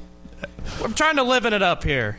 I mean, we're talking about what people want to talk about. We're trying to be a therapy session. 267-9680 is the phone number. He's Nick Kern. I'm Phil Baker. Country song of the week coming up here in a second. I'm sure I'll get that. We said we'd talk about Kentucky for a second on this. Yeah. I have the opening statement. I know Zachy C's a part of the Kentucky Fish and Wildlife postgame show with Gandolfo and Ince. A bounce-back win against Penn after losing to UNC Wilmington last week. Calipari had this to say in his opening statements. He was on one, but as you would imagine. But here's what Cal had to say post-game yesterday. That was a weird sound. You can answer that. I mean, here was the biggest thing. We missed a lot of shots today that could have been assisted. But we passed the ball to each other. One of our goals was, I know this seems like, what? Pass the ball just to pass it. Not to make an assist, just pass it to pass it. And how about this? Someone may do it to you. And then we all look good again. We still, I got some guys that have to make the absolute hardest play they could try to make. And they all they make it 1 out of 4. 25% of the time something good happens. The other 3 are turnovers and breakouts for the other team. Hopefully when we hit February, that won't be the case. But the kids fought today, and let me say this. I told Steve, I said, Coach, I woke up at 4 this morning worried about this game. God, he is Kenny Payne, and Kenny Payne is him. It is crazy, except he's winning. That's the only thing. Yeah, but also they weren't playing DePaul. They were playing Penn, who's beaten Villanova, and who plays a style that I think would give the opposing team a lot of fits. I think he was talking about Justin Edwards there. Get a double-double for Aaron Bradshaw, though. Great double-double for Aaron Bradshaw. He looked like a beast yesterday. But Penn had 18 assists. Like, they passed the ball, 26 buckets, some of those 18 backdoor assists. passes they were hitting, I'm just like, my God. That's an impressive team and a difficult one to defend because not a ton of teams play that way, per se. So that's a good win for Kentucky, doing it obviously on a neutral floor, too, like a pseudo-home floor, but not really a home floor. That's not a neutral home court. Okay, not a neutral court, even though they're in Philadelphia, kind of in Penn's backyard a little bit. But yeah, I mean, sort of seeing Aaron Bradshaw emerge is a great thing for this team. They did move the ball well. They had 16 assists. You heard John Calipari talk about that. It's the most impressive thing about what he has this year there at UK. All these young guys, with a couple of veterans mixed in, like a Trey Mitchell, obviously, and an Antonio Reeves, but all these young guys who are willing to pass the ball and have played very unselfish. It's been impressive, and it's a fun team to watch. DJ Wagner, 7 assists, which I think you love to see out of him. It's just they're a fun team. I know they had the blip against UNC Wilmington. That's the type of thing that'll happen to a young team, and that you can kind of absorb when you blew out Miami in the game before. And you got North Carolina coming up on Saturday. That's going to be a very intriguing matchup. Looking forward to that one. But, yeah, that's a good win yesterday. And this is a fun Kentucky team. I really like what they've got. That's a good Penn team they beat, the team that beat Villanova earlier in the year. And they really shoot the ball well from the outside. And Kentucky did a pretty good job choking off the three-point line. I thought choking. You like that. Choking that off. You choke a lot, Zach, you see? I do not choke a lot. DJ Wagner, as you mentioned, with 7 assists. The way my God. Save that for the mixtape. The way that they pass the ball, I think, is just tremendous. They got the ball inside. Like, that was a complete performance by this Kentucky team, and I don't think they're the team that lost to Wilmington. I think they're somewhere in the middle of a team that dominated Miami and then lost on Saturday. That happens to young teams. How many good teams do we see lose a December game that just... It's inexplicable, and people are going to say, oh, how did this team lose to Wilmington? Well, sometimes you just...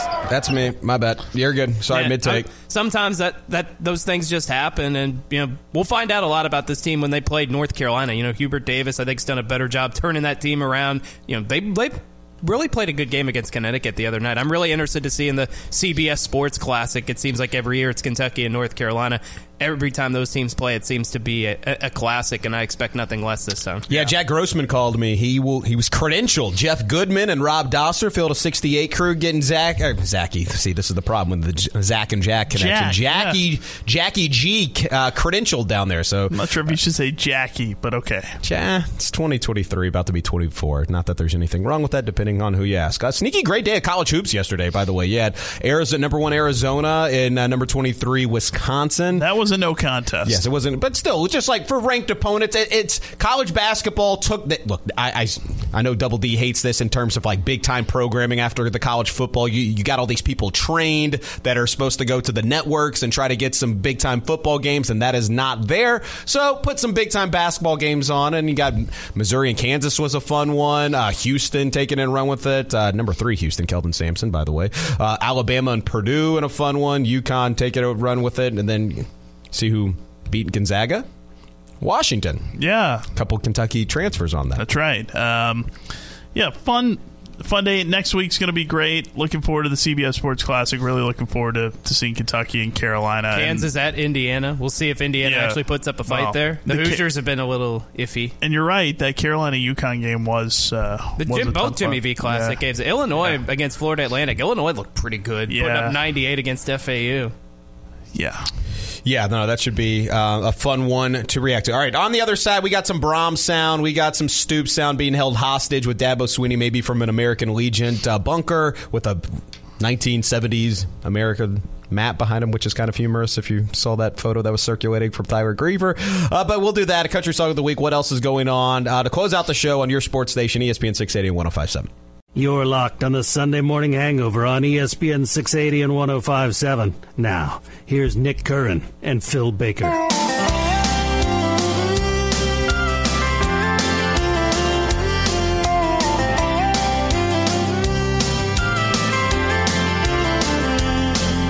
was where my mama sat on that old swing with her crochet. It was where Granddaddy taught me how to cuss, how to pray. It was where we made our own ice cream, those sultry summer nights, where the bulldog had her puppies and us brothers had. Is this Luther Campbell? It's not. It's actually. You gotta wait for the hook now, as the kids say. It's Tracy Lawrence. Who's just a classic, by the way. You thought this was Uncle Luke? Two Live Crew? Should he do a collab with Two Live Crew and a little... I remember that collab. It's Tracy Lawrence. Almost had it. If the world had a front porch. See Nick Curran going down Preston Highway in a 94 Ford Bronco like OJ listening to this. I don't think I would have the Bronco. I would love to have a Bronco. Yeah, my parents have a Bronco. Like the new one, or are we talking like the OJ one? No, like a 20. My dream car is the OJ Bronco. Like, not even kidding. I mean, not like his personal one for obvious reasons, but like, just the yeah. style. I've seen a couple white Broncos rolling around. You don't want Al Cowlings driving you around everywhere? Would be nice to have like a personal chauffeur, right. but I mean, it's just probably anybody, not that situation. If anybody bothers you, AC will have your back. You know that.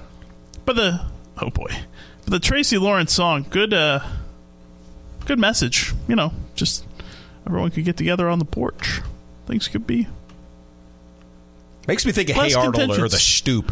Yeah, Stoop Kid or something like that. Afraid to leave the Stoop. Oh, 437-9680 UPS Jobs text. I appreciate all the calls and texts this morning. Reminder coming up after us. Colts and Bengals on ESPN 680 1057. Nick's got you covered for play-by-play for Louisville, Kentucky on 93.9 The Ville and the ESPN Louisville app. Vikings and Raiders coming up 4 o'clock right here on ESPN 680, and Cowboys and Eagles on all sticks. Yeah, how about Gardner Minshew versus Jake Browning? The winner might have a playoff spot. How about that? Yeah, my Colts, baby. We're 7-5. We got a shot. Kind of scary if Jake Browning can play the way he played last week against the Jags. He looked like Joe Burrow out there. If you didn't know Joe Burrow was hurt, you wouldn't have known. By the way, Trevor Lawrence starting today for Jacksonville, which is kind of wild after the high ankle sprain. Maybe they'll get a cart for him this time. Yeah, seriously. Did you see the memes going out there of like Austin Powers in the tunnel? Like how are the guys stuck? By the way, Yale offensive lineman Jonathan Mendoza commits to Louisville. So he's 6'9" and 310 pounds. Cornering the market on the Ivy League. Yeah, 2 Ivy League offensive linemen transferring to Louisville, we have found out today. Who's the team GPA? So is this guy really 33 or not? Is that was a bit that was going on? Am I getting got by the internet? Who? This Mendoza guy. Is he 33 years old? Everybody was saying. I thought they got him mixed up with like a soccer player. Well, there is a soccer player. You're talking about Jesse Mendoza? There's a Jonathan Mendoza soccer player. Boy, this is riveting stuff. Us breaking down. No, I'm pulling up his profile from Yale. They usually have the birthday on there. I think they went. They don't have his birthday. Okay, so a lot of times they have their birthday in their bios. His is not on there, so I cannot confirm to you. I feel like we got Jody's article. I feel like that would come up, right? That if he is 33, that they would put that on there. I don't think he is. I'm just seeing it circulating. Just looking at his picture, I don't think he's 33. Okay, well, there you go. Let me play one more piece of sound before we get to the what else is going on segment.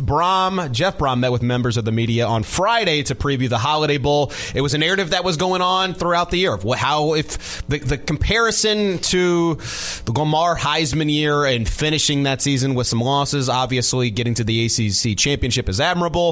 But, losing some of the final games throughout the season. Here's what Jeff Brom had to say on praising the competitiveness and work ethic, but wanted to finish stronger. Of our football team, I think that they really worked hard this year.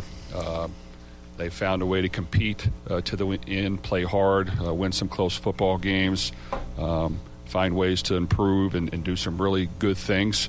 So that's great, and we want to build off that without question. And I think our guys were into it, and we had an opportunity to win a championship. The other side of it is, it's a disappointing finish for myself. I wanted to win the last 2 games. Our team did, and we didn't find a way to get that done. And when you go to a championship game and you're right in it in the fourth quarter with the chance to take a lead and win, and you can't get it done, it's disappointing. And we have to find a way to make those plays and to make those adjustments and to figure out a way to win in the end. And so it's not a great feeling for me because I don't want to let anybody down, and I've got work to do. I want to win, and I think our players want to win. Our coaches do, and you got to take advantage of these opportunities when they come about. So I think it's going to be important that, just like everything, you get the same hunger back, the same work ethic back, the same fire in your belly that if you want to be great, you got to work at it, and you got to go produce come game day, and that's just kind of what you got to do. And if you do that, things take care of itself. But if you worry about anything else, or lose confidence, or lose that burning desire, then the results won't be good. Jeff Brom, Friday, meeting with members of the media, recapping the season, year one for Jeff Brom. I think a lot of people would agree with success in previewing the Holiday Bowl coming up against USC on December 27th. I said that kind of, is it the 29th? Yeah, 27th. That's okay, right. I think I had the Gator right. Bowl's on the 29th, right? Yes. Yeah. Yeah, that's right. So, yeah, I just can't get into, bowl season? Well, I mean, bowl season's fine, but we still have 3 weeks before the game. No, I get it. But it was more so just the season as a whole, just how they finished. Yeah. And we talked about it on Monday when we filled in for Bob. I mean, the ripple effect from Kentucky, that loss to Kentucky, and what happened in the going for the New Year's Six Bowl and everything, pretty fascinating just to see the ripple effect that was caused by losing that game. So if there are 42, 43, whatever number there is bowl games, how many are you going to watch? I'll have them on passively, like the starts, the one that start next week in the background. You got to have something to watch around Christmas time. There's some next week's a great college basketball weekend too. Sure. I'll probably have those. It'll make the small screen for me for some of these meaningless bowl games. It'll be the classic thing that when you're at home and you have it on in the background because there's nothing else on, instead of putting it on TBS or whatever, and you're just scrolling through Netflix for 20 hours of just and to watch ended the up same just thing over no, again. and then just going to bed, and then just I'm just not going to watch anything. Yeah. We supposedly outbid Michigan and Ohio State for that Thor kid. Oh, Zach, you see, take that. That's what's get the NIL package together, guys. What are we doing? Finally, some real country. Yeah, you're darn right. This texter also got the Blinken Baker nude beach mixed up. They're saying they're Ben Affleck, so essentially Blinken Baker, Crumb's Revenge, Mike Lindsay. They're 40-something-year-old white guys is pretty much what they said there. All right, it's your least favorite segment. It's our favorite segment. It is what else is going on to close out the show here on ESPN 680 and 105.7. And now it's time for what else is going on with Nick Curran and Nick Evans and Zachy C and Phil Baker working on the imaging. All right, you talked about it. I can't remember if it was during the break or on the air, so apologies for that. But the Heisman ceremony last night. Yeah. 9 minutes. I didn't see any of the actual ceremony. I watched I don't watch the ceremony. Typically, I just look on Twitter, who won the Heisman? I figured it was going to be Jaden Daniels. Congratulations to Jaden Daniels. I did watch the 1997. That's what I was going to ask you about. Yeah. Race for the Heisman 30 for 30, which was pretty good. Okay. That race Charles Woodson beating out Peyton Manning. Which is still a terrible decision. Who had been coronated as the Heisman winner. Well, but the best player in college football that year was actually Randy Moss. The best part about all that is I don't know how one of the finalists along with Ryan Leaf as well. Boy, blast for the past. He's on Westwood 1 now, isn't he? I think he is Ryan Leaf. I think I have that right. Anyways, 3 of the 4 are in the Hall of Fame. But one of the things that I'm fascinated about, and this is the best part of the story, is that the clip that I saw yesterday, I think it was Ryan McGee was talking about as a field producer. Yeah.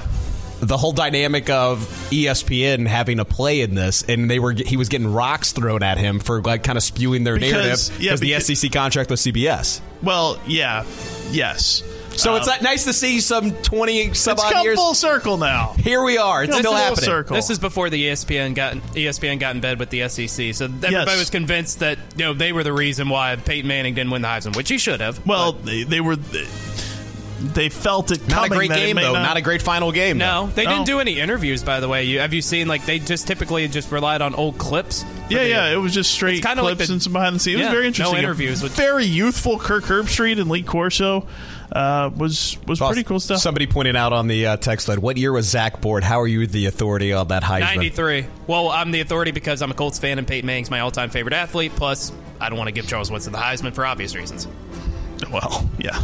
Ben Shapiro. He had a big game against Ohio State that year. Helped him nail it down. All right, next up, I'm going to watch it, though. Was it about an hour? Yeah, it was pretty short. It was good. I enjoyed it. The in-season tournament has come to a close. I know what Nick thinks about this, so Zach. Woo! I thought you would have liked it. The Pacers made the ability, but then LeBron won the Patriots. I follow MJB on Twitter. Mark Boyle, the radio voice of the Pacers. Was cool to see that they got in it. Was cool to see they made the run. But the Lakers, I guess, too much last night, right? LeBron, what's he going to do with his $500,000? I'm sure you have thoughts about that. But it was entertaining. I enjoyed it. Obviously, I'm a show for the NBA, so there's no surprise there. But they can work with it a little bit. You might be the only one. Oh, God, no. The in-season tournaments, man, people loved it. Yeah, it was a success. Minus the court fiascos. I don't know. We'll see some numbers. I'm not so sure it was that big of a success. It's a spike. There was a spike in the numbers. Yeah, I don't think so. Numbers, intelligence, tell us that. I want to see next year the semis and the finals actually at home arenas, like every other round. Like, but as somebody pointed out, you have to get these players to buy into it, and then it's like they go to him, it's like, where do you want to play? Vegas. And there you go. Tyrese Halliburton, by the way, he probably should have been the MVP of the whole tournament. Emerged he was the best player. Yeah, a star. And so the Lakers are champions of the in-season tournament. Hang the banner. What does that do? Hang it. Hang the banner. By the way, Jordan never won an in-season tournament. You're darn right he didn't. By the way, there's some conspiracy theorists. Lynn Merritt. Does that name sound familiar to you? Yeah, just a little bit. Big wig over at Nike. LeBron gave him his shoes. You know who he's boys with? No. KP. I'll just leave it at that. Trilly Donovan put out there. He's this like the Woj/Shams of college basketball, but he's anonymous and he's Trilly, and it's a picture of Billy Donovan with a firing basketball and a Santa hat on. JD Cardinal Craze asks, all right, Trilly, while our fan base is going to act crazy about whose opinion is better than somebody else, who do you feel would actually be the best fit for Louisville, the next coach, so they can actually bring them back to normal, a.k.a. a top 5 program? He put Mick Cronin, Jerome Tang, Dusty May, Porter Moser. That's the faces of college basketball right now, boys and girls. Interesting names. I mean, the most proven of those coaches has a massive buyout. Is Mick Cronin, right? Yeah. Has a massive buyout. Yeah. Let's see. A couple more coming up. Shohei Ohtani. Yeah. Does he have to move? I don't know. Probably not. I don't believe so. Probably just had an apartment there. How far is Anaheim from Los Angeles? Depending if you're taking a helicopter. He could probably take a helicopter every day if he wants to. Yeah. So if he doesn't want to move, he can afford to move if he wants to. 10 years, $700 million to play for the Dodgers. This is a fascinating story because everyone thought he was going to be a Blue Jay because Robert Herjavec from Shark Tank flew into Toronto, and everyone thought it was Shohei's private plane or him on a private plane. And for that reason, Shohei was out. Turns out that was not. So he's a Dodger. Good for the Dodgers. He's not even going to be able to pitch this year. No. Because he's coming back from injury. And they just reset the market. Like the previous high contracts, like Verlander was one of them, and it was like something like $40 million a year or something like that. Remember when we thought Bryce Harper getting $350 was a big deal? Like that's half this. This is wild, the resetting of the market here, and baseball salaries continue to grow. It's only a matter of time before there's finally a salary cap reined in on all this. There has to be. Boy. Good for Shohei Ohtani. Did you watch? They've never won anything since he's been an Angel. We'll see if they can win something with him. And the meme is unfortunately dead with Mike Trout and Shohei Ohtani like setting all these sorts of records as the Angels lose 8-3. Yeah. Did you see South Dakota State in Villanova yesterday at 28 degrees in their game? Players were using hot boxes to stay warm between drives. It's just like this was clarify. This was a football game, not a basketball game. Yes. Okay. Outdoors. It was the playoffs, the FCS championship quarterfinals. Woo. Zach strikes me as somebody who's been in a hot box once or twice. Can't confirm nor deny. There it is, coming up at 12:05 with that. By the way, what'd you think of Bill Belichick on game day? Fantastic. I didn't see him, but I heard it was great. Bill Belichick showed some personality. He has a good personality. People don't know this. Yeah, he actually put the Navy helmet on, everything. Yeah. I've heard Bon Jovi say Belichick is like the funniest guy outside when he goes to concerts and all that kind of stuff. It's just when he talks press about conferences. football. He hates it. By the way, Lakers-Pelicans in-season tournament semifinal was the most watched NBA regular season game since opening week, averaging 2.2 million viewers. Since opening week. I'm just saying. You're saying. What's your game? It's not the NFL. I understand They're trying to make it a transformational thing to get You hate the NBA. It's apparent. They got to switch it up. It would be perfect in my dream world. Well, I hate the NBA. Are they trying to get me to watch it? Switch it up a little. It's the NBA 2K-ification of the brand. You got to have those things. And if By the way, want baseball people like me to watch it, that's the wrong way to go. Which I do watch baseball. So how do we get you to watch it? There's no way. That's the beauty of his argument. Stop not playing 82 games a year if you're a star. Stop with the load management BS. That. Well, and I think that's going to come up with the collective bargaining agreement. By the way, if you want me to get to watch baseball, all the games, you do a home run derby instead of extra innings, and there you go. That's how you do it. We don't want you to watch baseball. I know, that's why, but I do watch it. That's the problem. That's the beauty of it.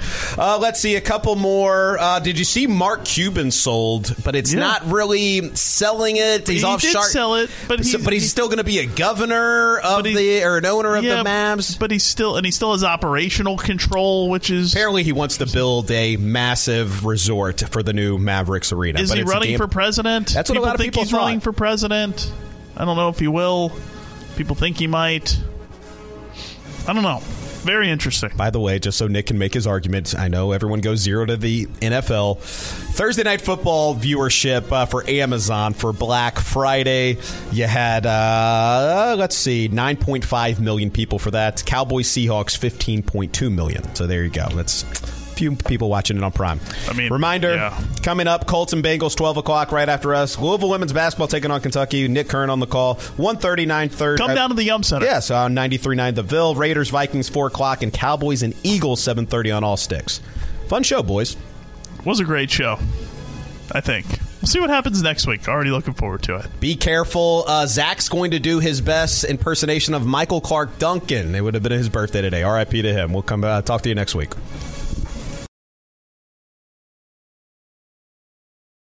Looking for a rewarding career? One that empowers you to serve your community, change lives, and reach your fullest potential? Become a correctional officer for the Kentucky Department of Corrections and earn up to $28.30 an hour with great benefits. Help create a better, safer Kentucky. Apply today for a correctional officer position in your community at careers.ky.gov. That's careers.ky.gov. When it's time to replace your heating and air system, we know people want options. That's why you'll always get a free second opinion with BJ Heating and Cooling. Plus, for a limited time, get 0% financing for 60 months on a new Bryant system. Call the experts you can trust at BJ Heating and Cooling. Looking for extra cash this holiday season? You can make competitive pay as a day shift warehouse worker at UPS Worldport right here in Louisville. Learn more and apply today at upsjobsky.com. That's upsjobsky.com.